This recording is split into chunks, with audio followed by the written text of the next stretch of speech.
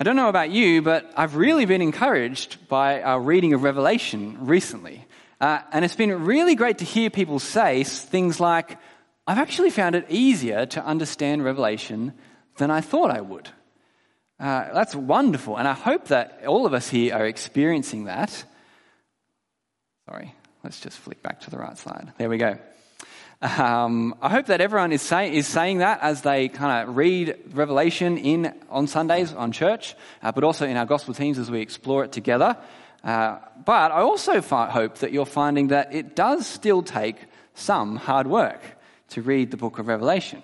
Its message might be easier to hear than you thought, but there are still some things that are hard to understand in Revelation, if not many things. Sometimes we need to remember stuff from earlier chapters to understand the one we're reading right now. Or we might need to spend a bit more time thinking about those images to work out what they mean here or there. But let me encourage you, when it comes to God's word, hard work brings great reward. The joy of hearing him speak. The joy of knowing him more and then knowing how to please him more. So, please be willing to put in the hard work as we continue to read Revelation and follow along as we go in your Bible. Let's pray. Our Heavenly Father, we give you thanks for your scriptures. We thank you that they are parts that give wonderful encouragement, but we also thank you for the ones that give us great challenge and that remind us of difficult realities. Father, please humble us. Help us to hear your words and respond to them rightly. In Jesus' name, amen. Well, let's get our heads back into the book of Revelation and what we've seen the last few weeks. The first thing to remember is, don't forget, Revelation is all about the gospel. It's about the gospel and it's about trusting in Jesus, just like the rest of the New Testament. If you're new to the book of Revelation, you might have realized that it sounds different to the rest of the New Testament. And in many ways, it is. But the message is exactly the same. Jesus wins. He is victorious. He is Savior and Lord. Trust him. And don't give up as you wait for him to return. Now tonight we're up to chapter 15. We have been looking at chapters 12 to 14. These last few weeks we've seen dragons and beasts and strange things going on. But this week, it's a new beginning. What we read before, chapter 15 plus 16, we get a new vision and more strange images. And just like earlier in Revelation, we get another set of 7. Early in Revelation, we had the 7 seals on a scroll. We had 7 trumpets blown by 7 angels. Now, 7 bowls. 7 bowls of God's wrath. And this time, this set of 7 focuses very much on the very end. In fact, from now on, Revelation focuses very much on the very end of time for the rest of the chapters. Earlier chapters in Revelation, they might have been explaining from Jesus' first coming when he came and was born and lived and died and rose again until his second coming when he comes in glory to judge. They may have been talking about that whole span of history, but now Revelation turns and focuses very much on the end. The visions start to focus on the final judgment, the final day, and the eternal realities of heaven and hell. So come with me, let's see what God has to say for us in chapters 15 and 16. We'll start with chapter 15, verse 1. So have a look there. Then I saw another great and awe-inspiring sign in heaven. 7 angels with the 7 last plagues, for with them God's wrath will be completed. There you go. That verse is the summary of these 2 chapters. What are we going to see? We're going to see 7 angels with 7 plagues, and they complete the wrath of God. It's worth pausing and asking, what is the wrath of God? It might be a phrase that you're used to hearing, or it might not. God's wrath is his righteous anger. His righteous anger, which means that he rightly punishes people, humans, for their sin. And that's what sin is, rebellion. rebellion against God. It's refusing to know and worship the God who made everything and who made you. And that rightly deserves God's wrath. Refusing to live the way that he says is good and right. And so God, as creator and king over all, well, he's rightly angry at human sin. And so God must, and God does, punish sin. And his punishment is just. It is not unfair, the scriptures tell us. That's what God's wrath is. And this verse says that these 7 plagues, with them, God's wrath will be complete. Everything that needs to be done will be done. Every sin will be dealt with fully, finally, and justly. That's the picture we get in these chapters. A picture of the very end, of the final judgment day, of wrath finished and completed. And God does this with 7 plagues. And this is meant to remind us of the Exodus, of the time when God saved his people, Israel, out of slavery in Egypt. Do you remember? He sent these horrible plagues, 10 of them, onto the Egyptians. And he saved and brought his people out of Egypt with Moses leading them. You can read it for yourself in Exodus, the 2nd book of the Bible.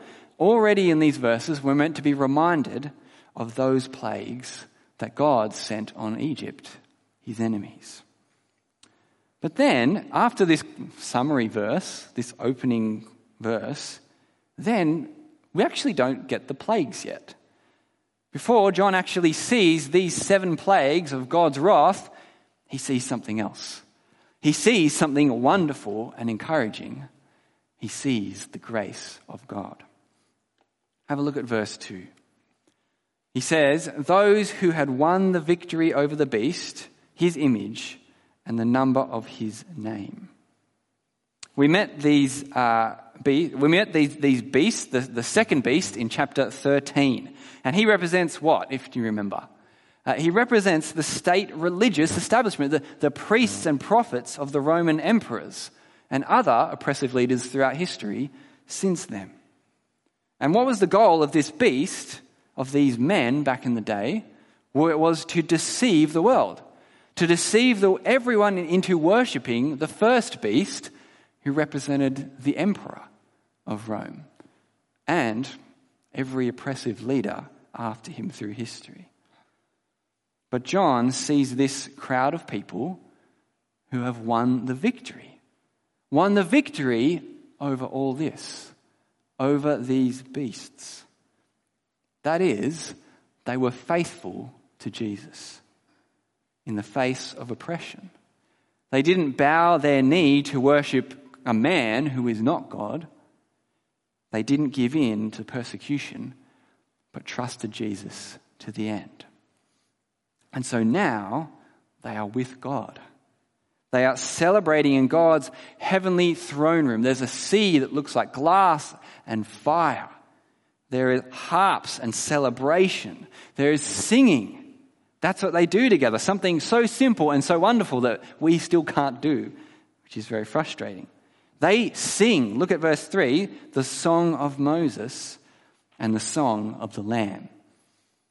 There's another reminder of the Exodus. Did you see it? God sent Moses to lead his people out of Israel. God parted the Red Sea and brought Israel through to safety. And then, led by Moses, they sang a song of victory, a song of praise to God for his grace and his mighty acts.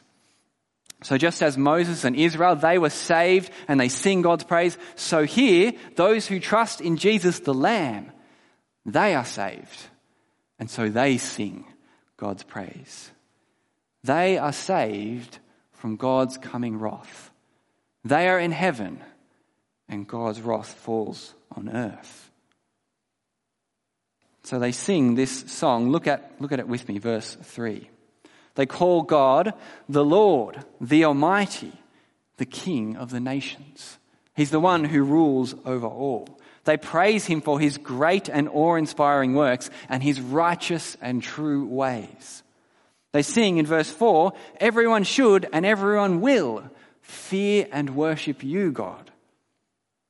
because of your righteous acts, because of your salvation, because we are in God's heavenly throne room, they say, but also the mighty acts of his judgment, which are about to come. See, why does John see this vision of heaven before he then sees the 7 plagues? Jesus shows this vision to John first on purpose.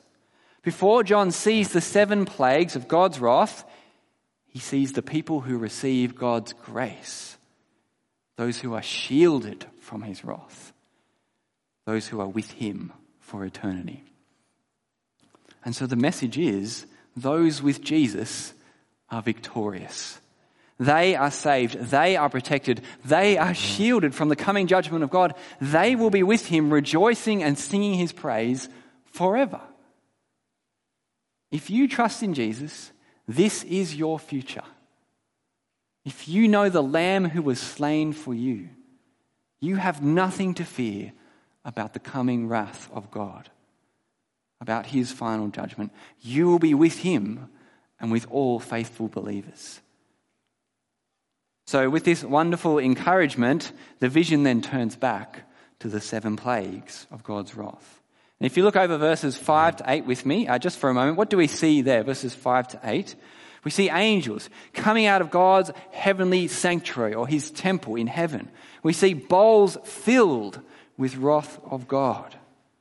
What's the point of all that? Well, these 7 angels with these 7 bowls, these plagues that we're about to see, the point is they come from the glory and power of God. They come from his sanctuary, his temple, his throne room in heaven. They are his wrath poured out on the world. And then we get chapter 16, which we didn't read before. We get chapter 16 and we see these 7 bowls of God's wrath poured out. And yet again in Revelation, as we've seen, it's gruesome. It's confronting, it's uncomfortable, and it's God's righteous anger on human sin. We didn't read out chapter 16 before, so please have it open with you and look at the verses with me.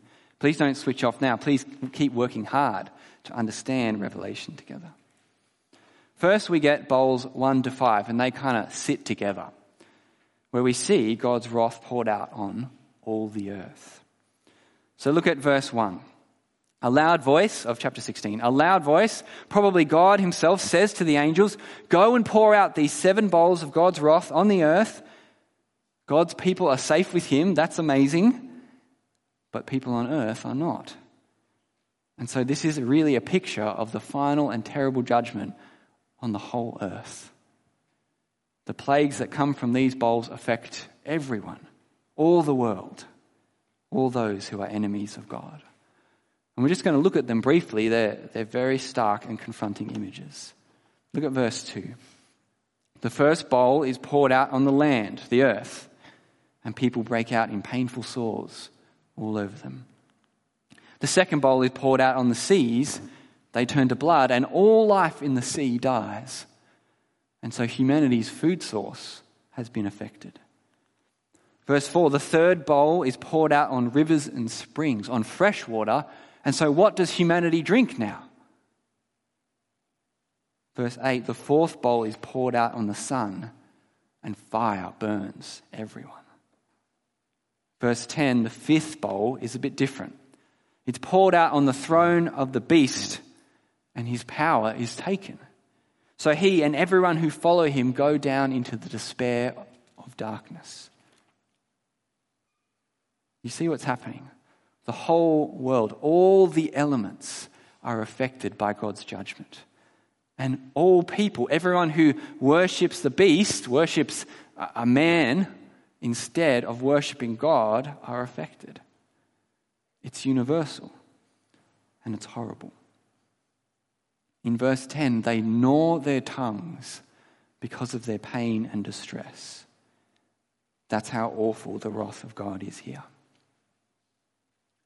So why this awful picture, this description of God's wrath? Why these plagues? What are they trying to show us? There's two things that this is showing us. Apart from the fact of just how awful God's wrath is and how bad it will be, apart from that, it has two things to show us. Number one, it is deserved. Look at verse 5 and 6 with me. The third angel pours his bowl out on the fresh water. It turns to blood. And then verse 5, the angel says, "You are righteous, God. You are righteous. You are just. You only do what is right. Who is and who was the Holy One. He is pure and totally free from sin. For you have decided these things, these bowls of wrath, these plagues." And then comes the reason, verse 6. Because they, those who worship the beast, poured out the blood of the saints and the prophets, God's people, you also gave them blood to drink. They deserve it. This is justice according to God. It's the punishment that fits the crime. As humanity rebels and reviles against the God who made them, as they say, we want to rule our own lives and do whatever we want, and we want to worship human powers and kings, and especially as they persecute God's people, as they pour out the blood of the saints, they are storing up God's righteous anger against them. And as we see here, that day of justice will come. Regardless of whether people think they are good or not, regardless of how we might feel about this, God is holy and he is just. We are not. Our sin is more gross, more wrong, more sinful than we think it is. The clear and consistent teaching of the Bible is that our sin against God is far bigger a deal than we could ever imagine. To take the worship and glory that belongs rightly to the God who made everything and made us, the most glorious and wonderful and loving and powerful being who has ever been. To take the glory that should belong to him and give it to something else or someone else. God says that rightly deserves his terrible wrath, his judgment. And so whatever punishment God has in store for our world, it is just. It is deserved. That's the first thing we see here. And if we're not convinced that it's deserved and that people could just be good or better if we gave them a chance, then look at the second thing we see. Even though humanity faces God's wrath, humanity continues to hate God. Look at verse 9 with me. After 4 plagues, after facing 4 bowls of God's wrath, what does humanity do? Look at verse 9. So they blasphemed the name of God who had the power over these plagues, and they did not repent and give him glory. And then again, after plague number 5, look at verse 11. They blasphemed the God of heaven because of their pains and their sores, yet they did not repent of their actions. What is blasphemy? Blasphemy is when you speak carelessly of God, as if you were his equal. Or worse, it's when you speak evil of him and revile against him as if you are better than him. You are above him. So here, humanity pours out their hate on God. They lift themselves up above God and they blaspheme him instead of humbling themselves under him and repenting. Even as they suffer his righteous anger, even as they're getting what they deserve, they do not humble themselves. They do not repent and give God the glory he deserves. That's how hard the human heart is. Apart from Christ, that's what humanity, that's what we are like. But that's not the end. God's wrath is not yet complete in this passage. So if you've tuned out for any reason, then please tune back in now for the home last stretch. Look at the last part of our passage. This is bowl 6 and 7, the final battle and wrath completed. Now these verses, let me be up front, take a turn for the weirder, if that's even possible, right? There are many strange images, and people have debated the meaning of these images and these words time and time again, but let's look at them now and see what we can find out. We get this picture of a rally to battle. First of all, look at verse 12. The sixth angel, he pours out his bowl on the Euphrates River, which was nearby where they were, and it dries up suddenly. Verse 13, frog-like demons appear. I told you it got weirder. And verse 14, those frog demons go out into all the earth and they gather all the kings of the earth, all the armies, and they come across the dry river, because they can now, and they come to a place called Armageddon, and they gather for battle there. Armageddon means the city or plain of Megiddo, which was apparently a place in Israel where significant battles were fought. And so we have this symbol of a huge army gathered together for a very significant battle. Satan and his minions, they draw together the armies of humanity for what appears to be a war against God. They're all ready for a fight. The battle is about to begin, but then look at verse 17. What happens? Verse 17, the seventh angel pours out his bowl, and a loud voice comes out of the sanctuary from the throne. This is the voice of God himself. It is done. And then if you look at verse 18 and 19 and 20 and 21, chaos breaks loose. There is no battle. There is no war against God. No, instead, his judgment falls and there is total destruction. Storms and earthquakes, cities crumbling to pieces, islands and mountains are just wiped away. Enormous hailstones fall and crush people. And again, just at the very end there, people refuse to repent and they blaspheme God because of it all. What's going on here? What does this image, this battle mean? Well, as I said before, people have come up with all kinds of interpretations for these verses. We don't have time to go into them all. But there's two big things going on here. Number one, here we have a picture of the fall of Rome, the city of Rome. You know, in one sense, this chapter and a lot of Revelation is talking about the fall of Rome and the Roman Empire. The key verse is verse 19. Have a look there, partway through verse 19. It says, Babylon the Great was remembered in God's presence, but not in a good way. So God gave her the cup filled with the wine of his fierce anger. Who is Babylon the Great? You might remember, she's come up before, she'll come up again. Babylon is a symbol of human immorality and opposition to God. So Babylon becomes code for the city of Rome, the capital of the Roman Empire, the center of immorality and opposition to God. So in one sense, this chapter is predicting the fall of the great Roman Empire. The city of Rome will fall. And as John wrote to these Christians in the first century, well, it was the Romans that persecuted them. And so this was a message of comfort. So the message of Revelation to these Christians was that the Roman Empire will fall. Whatever assault they try to bring against God or try to bring against God's people, it will not prevail. It will not win. And the Roman Empire, as powerful as it was, well, it came to an end, didn't it? History tells us.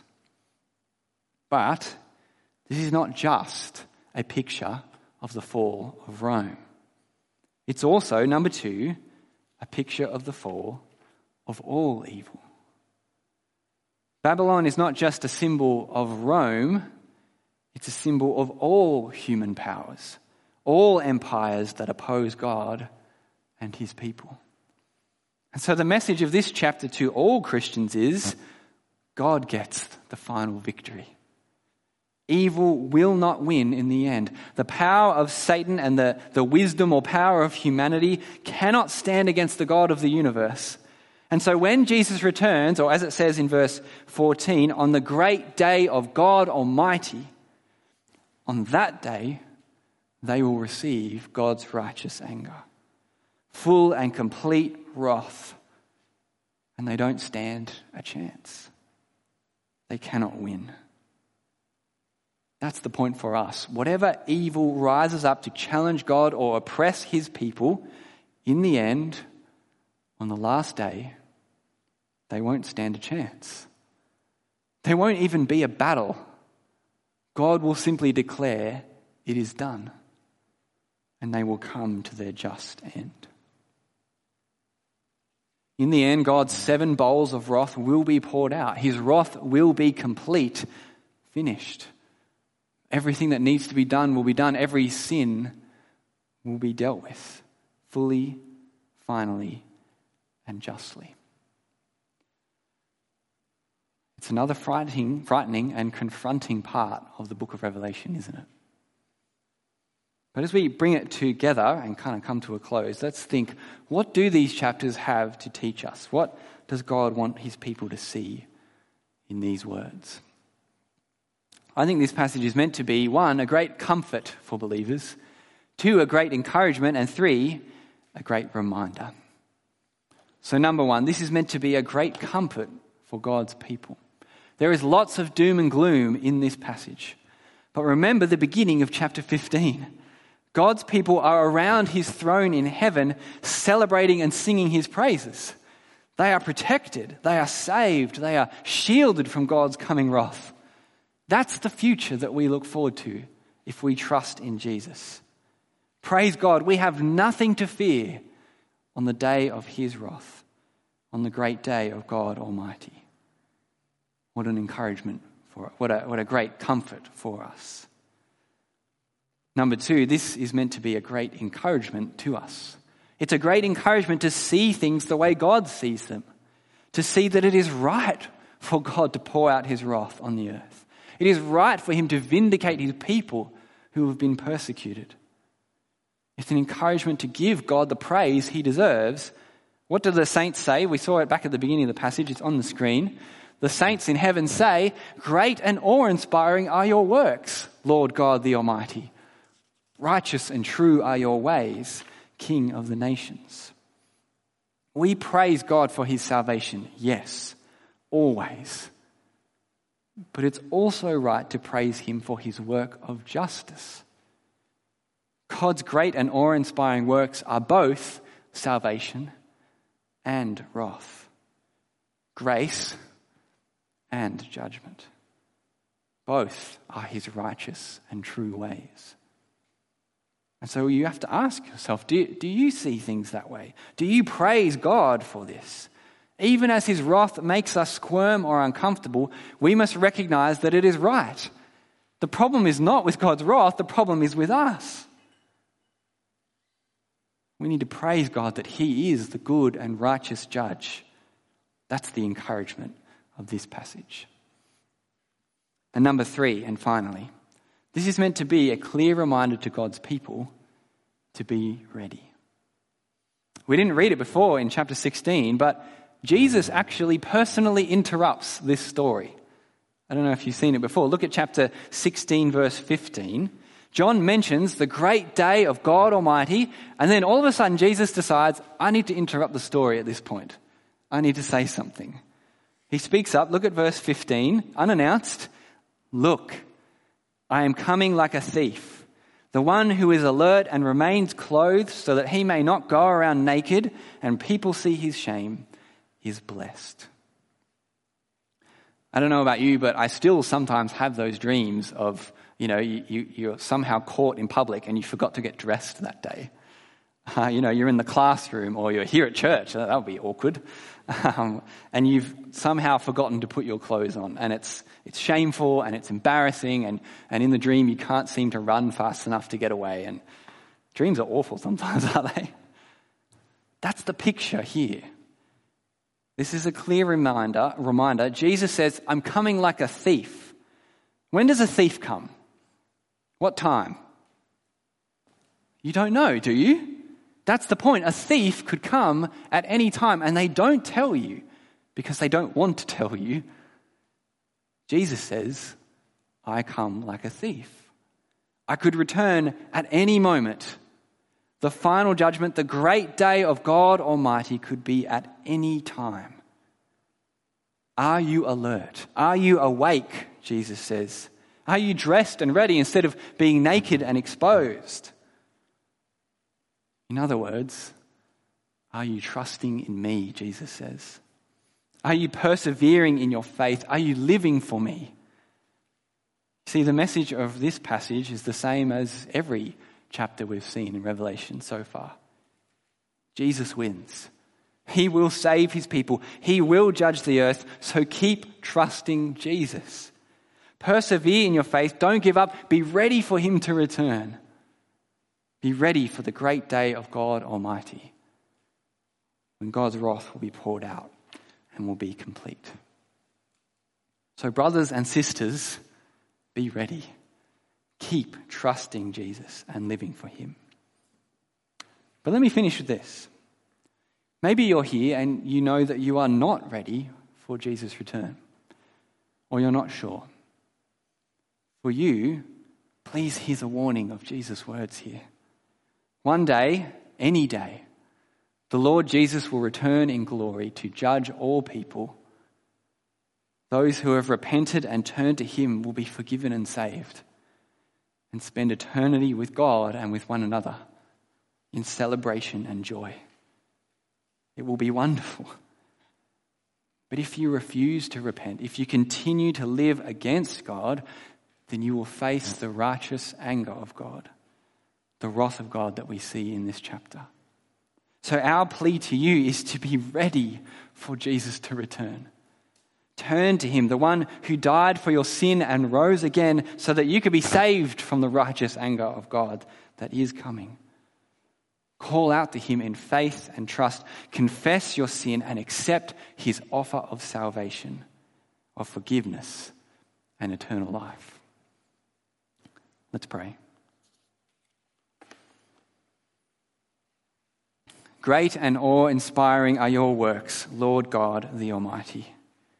Righteous and true are your ways, King of the nations. Father, please fill us with awe at your works, your salvation and your judgment, your grace and your wrath. And please help us to respond rightly to this vision of the end.